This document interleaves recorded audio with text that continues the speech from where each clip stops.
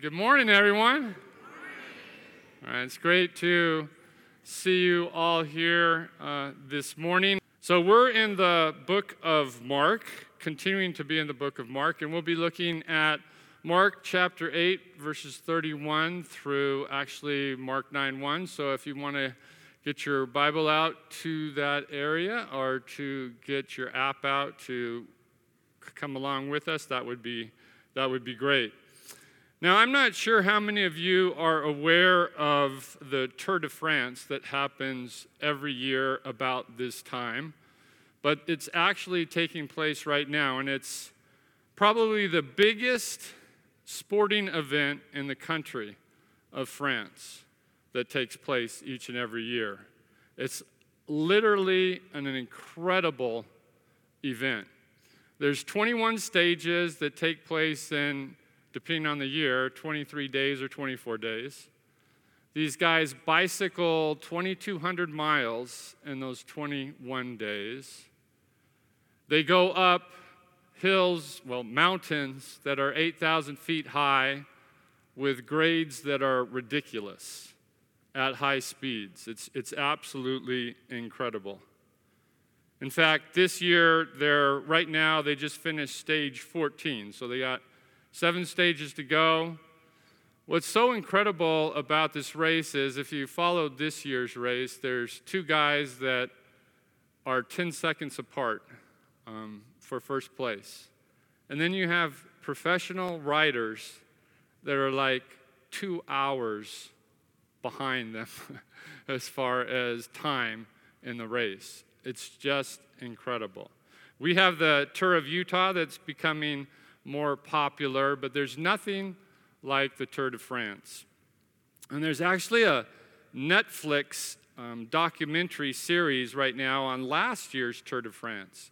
And it gives a really good picture of what takes place in that race. And one thing that you'll walk away from and with, if you watch that documentary or if you watch the race or if you ever ride your bike 100 miles for 20 straight days, there'll be one thing that you walk away with, and that is that the bicyclists suffer. They suffer greatly. There's not one rider that does not go into it without knowing they are going to pay a cost. Not only are they paying the cost of sacrificing other things while they train, but they're actually also sacrificing the fact that they're doing all of this knowing that they're going to suffer. They know they're going to suffer. Not much different in the world of physical fitness. CrossFit is one of the many gyms, but it's not a joke. If you belong to CrossFit, you are committed to suffering. You really are. I don't know how many of you are aware of CrossFit. Our company that I used to work for before I retired said you could, they wanted to sponsor and have us sign up to be in a gym, and so people got excited about it, and there's a lot of people that signed up initially, but it didn't take long before there was only like 3 or 4 people that were still doing it. Why? Because the cost to pay was too high. And there is also a cost to pay when we follow Jesus. And in our culture, sometimes we lose that picture of that because in our culture, there's a lot of focus on Jesus being our friend, which is true. I grew up in the church, and there was a song that I remember was called "What a Friend We Have in Jesus." And that's true, but it's probably not the greatest title that we could be used when we're talking about following Jesus. Romans 10:9 doesn't say that when you confess with your mouth that Jesus is your friend, you shall be saved. It says when you confess with your mouth that Jesus is Lord, you shall be saved. But before we look at what that cost is to make Jesus the Lord of our lives, it would be good for us to take a moment and look at the cost that Jesus paid, because he also suffered and paid a cost. So that's where we begin today in Mark 8:31. It says, "Then Jesus began to tell them that the Son of Man must suffer many terrible things and be rejected by the elders, the leading priests, and the teachers of the religious law. He would be killed, but 3 days later, he would rise from the dead." Last week, we finally saw the disciples get it. If you heard last week, the focus was on the fact that Peter finally declared that Jesus was the Messiah. He finally clicked in his head that Jesus, was the Messiah. And so now, with this identity known, Jesus uses Peter's declaration of faith as a springboard to talk about what his mission is. And that mission was to suffer, to die, and to be raised again. Now, on the surface, this doesn't make any sense if you think about it, and it didn't make any sense to Peter. He had just declared that Jesus was Messiah, and he realized that this was God incarnate who had come to earth. He had arrived on the scene of history. He had shown his power over nature. The last several weeks, we've looked at Jesus and his power over nature, over illness, over disease, over evil forces, over life and death. And yet all of a sudden, he communicates that his mission is to suffer. It didn't make any sense, and yet that's what he communicated. Pillar New Testament commentary states,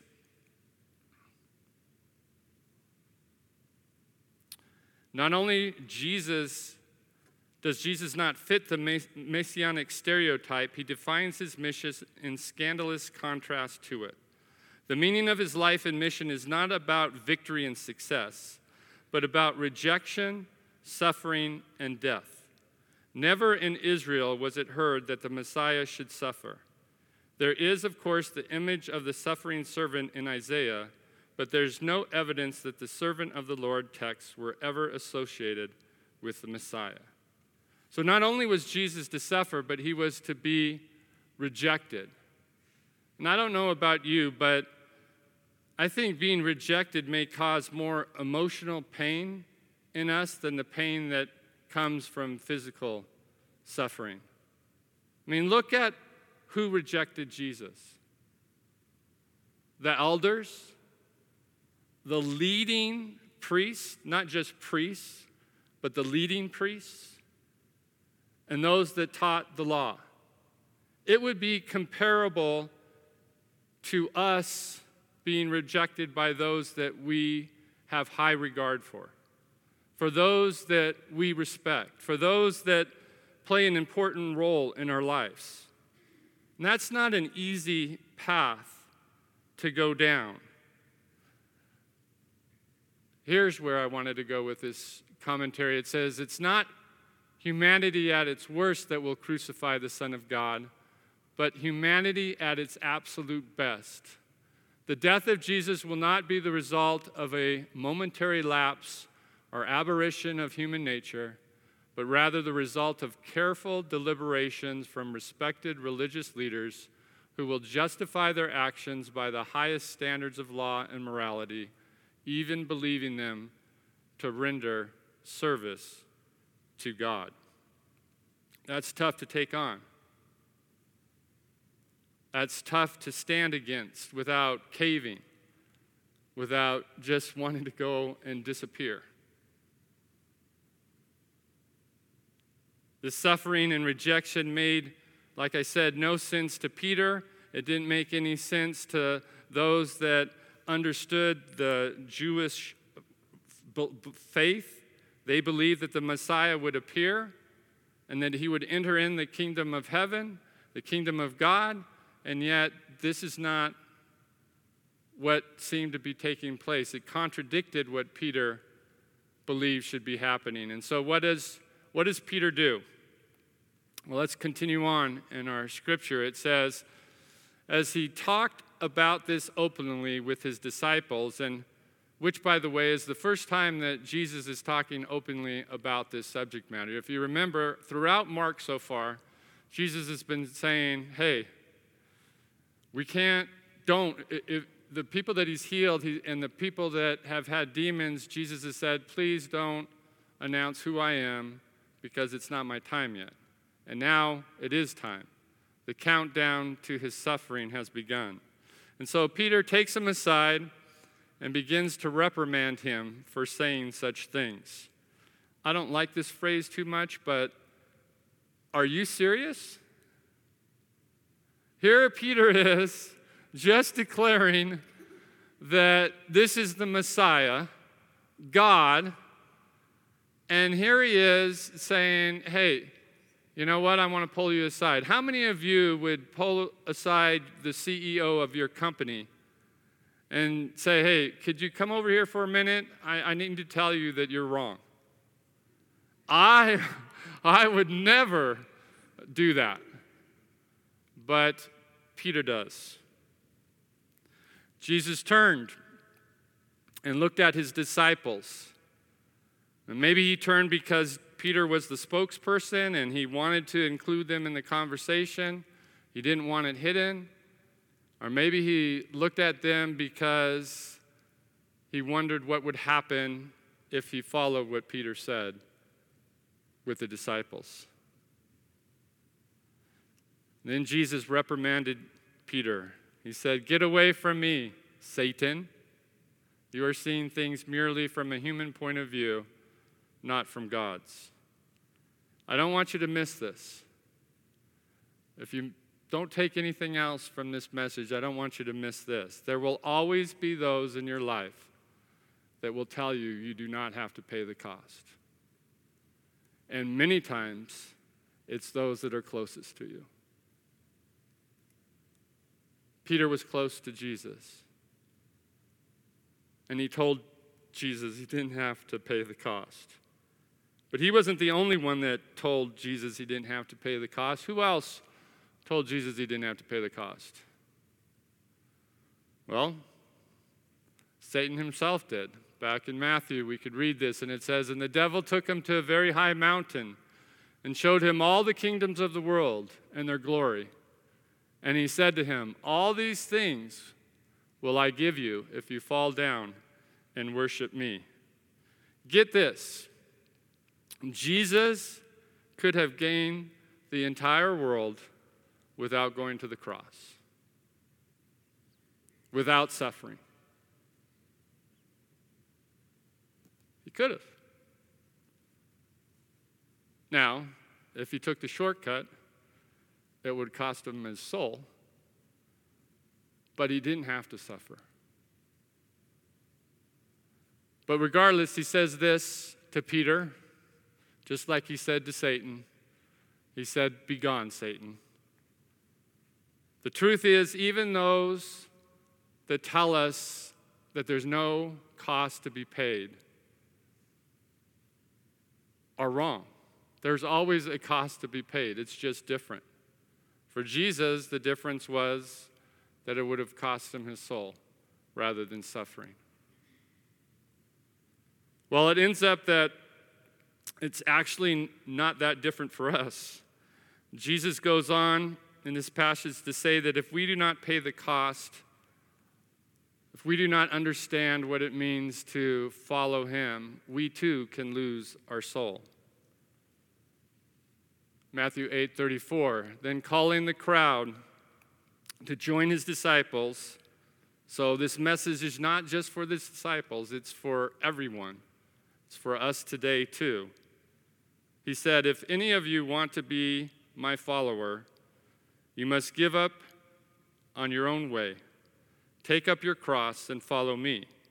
If you try to hang on to your life, you will lose it. But if you give up your life for my sake and for the sake of the good news, you will save it. And what do you benefit if you gain the whole world but lose your own soul?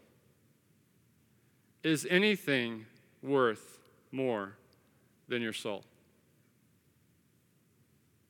So what is the cost that we are to pay? What does it mean to pick up our cross? What does it mean to give up our lives? What is included in this suffering that we are called to do as followers of Jesus? Well, for Mark's readers, at the time that this was written, it would have meant immediate persecution. This was written in Rome. It was the time of Nero, and it wouldn't be long before he would soon crucify and burn Christians because he believed that they attempted to set fire to Rome.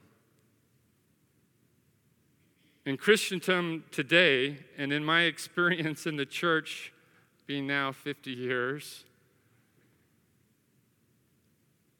when discussing paying the cost, it always comes out as a question like this. It always comes out to like this is the question. Are you willing to suffer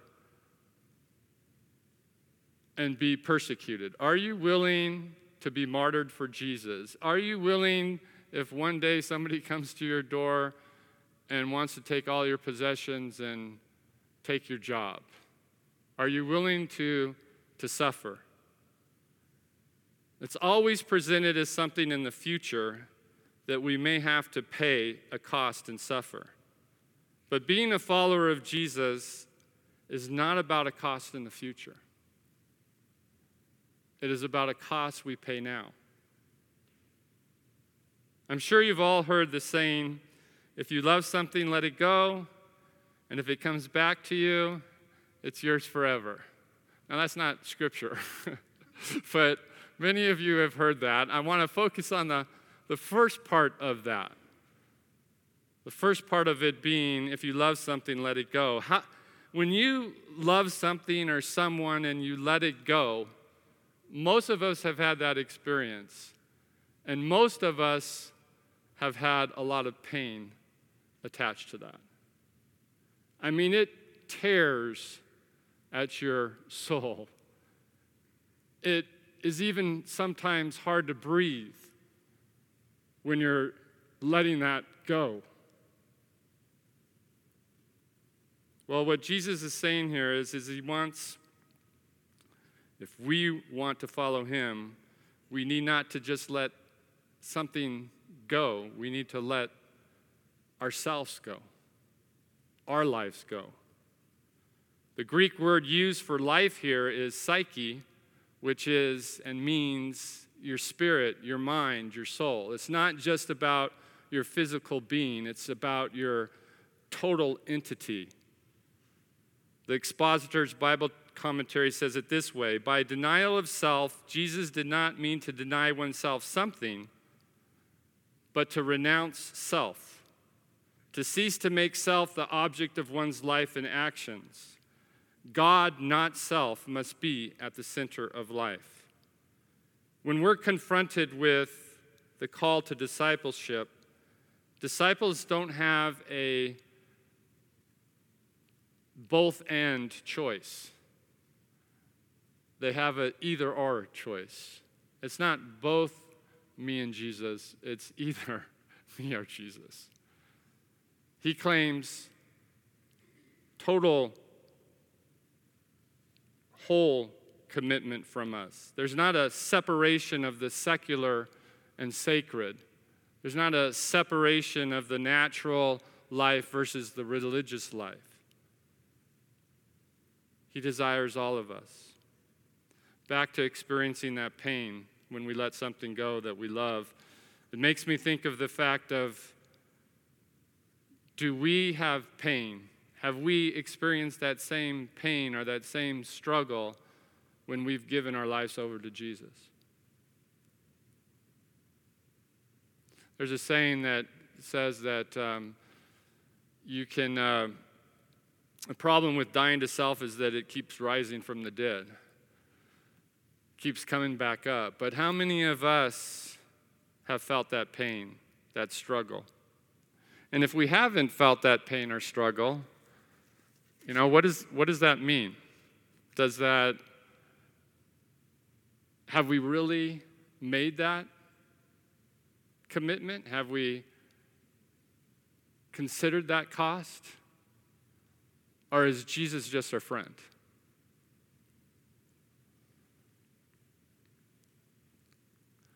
Scripture goes on and says, if anyone is ashamed of me and my message in these adulterous and sinful days, the Son of Man will be ashamed of that person when he returns in the glory of his Father with the holy angels. Embarrassment, fear often stop us from moving forward, but Jesus puts things in perspective, and this is a pretty long passage, but it's an important passage. Don't be afraid of those who want to kill your body. They cannot touch your soul.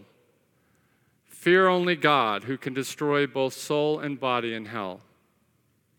What is the price of 2 sparrows? 1 copper coin?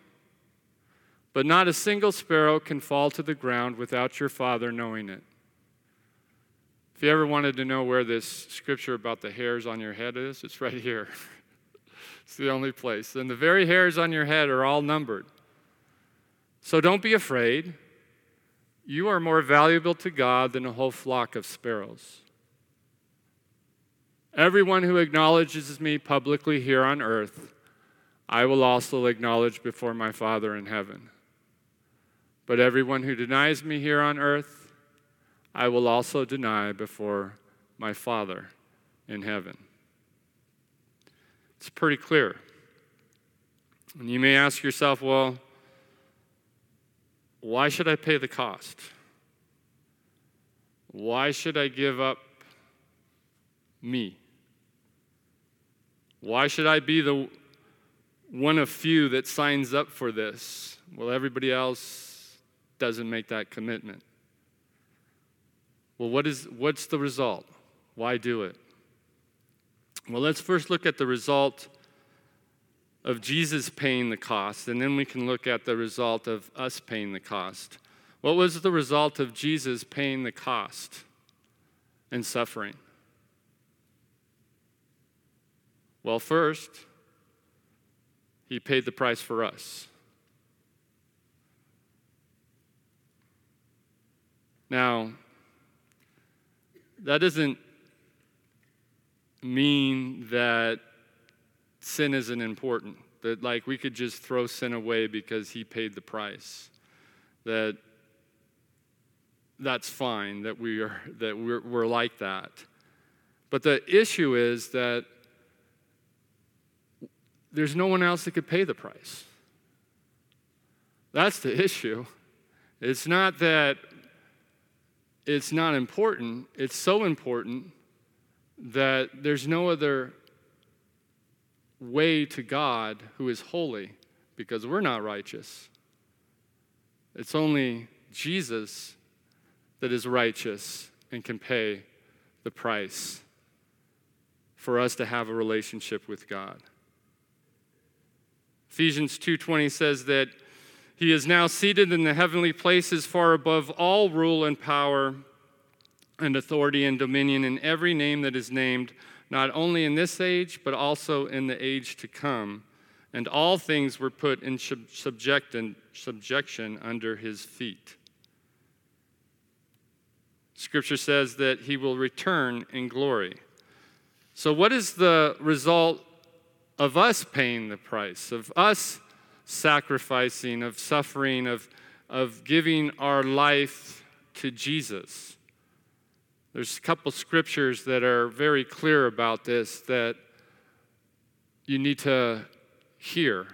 Romans 8:18 says, "For I consider that the sufferings of this present time are not worthy to be compared with the glory that is to be revealed to us."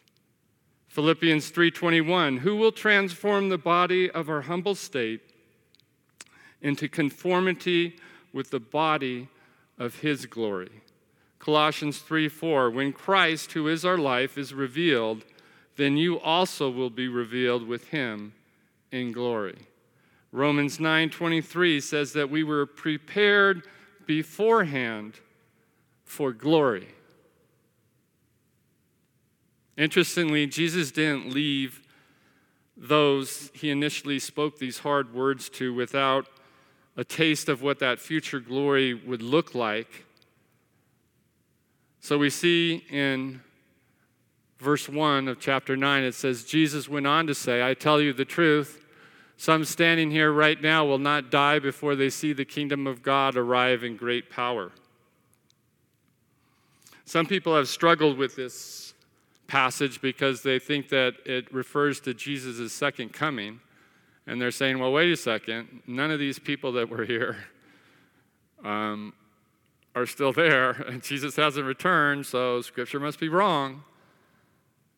But if you look at the context of this passage, it doesn't have to do with Jesus' second coming. It has to do with his death and his resurrection, which did transpire in their lifetime. In fact, many of them were standing there when they witnessed Jesus being taken up into heaven in his resurrected body. We too, this is important, we too are not left without a taste of what that glory is. We have been given the Holy Spirit, and there's a scripture, 2 Corinthians, that speaks strongly to this. It says, but whenever someone turns to the Lord, the veil is taken away. So all of us who have had that veil removed can see and reflect the glory of the Lord. And the Lord, who is the Spirit, makes us more and more like him as we are changed into his glorious image.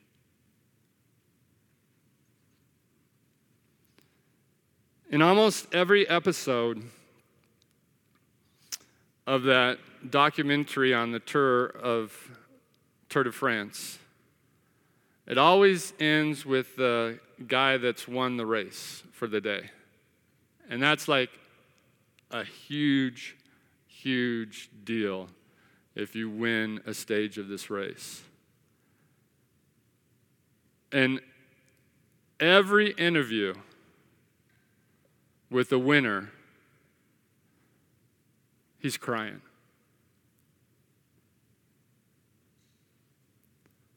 He's not crying because of the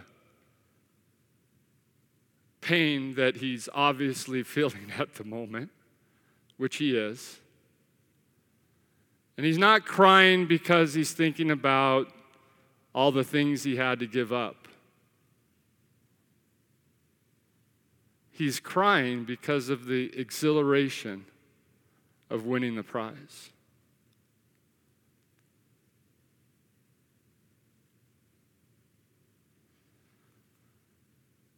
Paul says, but I focus on this one thing, forgetting the past and looking forward to what lies ahead. I press on to reach the end of the race and receive the heavenly prize for which God, through Christ Jesus, is calling us. May this be our attitude. May we be willing to pay the cost. May we be willing to let go of our life and know that the life that comes back to us is much more abundant, much more overflowing, beyond comprehension. And at the end of our race, I can guarantee you that it will end with your tears of joy. Let's pray. Heavenly Father, we just thank you for your word. Lord, you do call us to commit our lives to you. There's no two ways about it.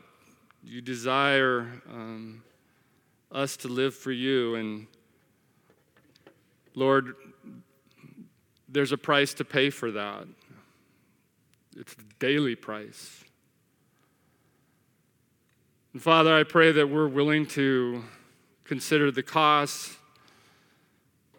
Lord, help us keep the prize in focus. Help us to remember what the end will be all about. And that will be that we are with you in a glorified body forever. We thank you for that. In Jesus' name, amen.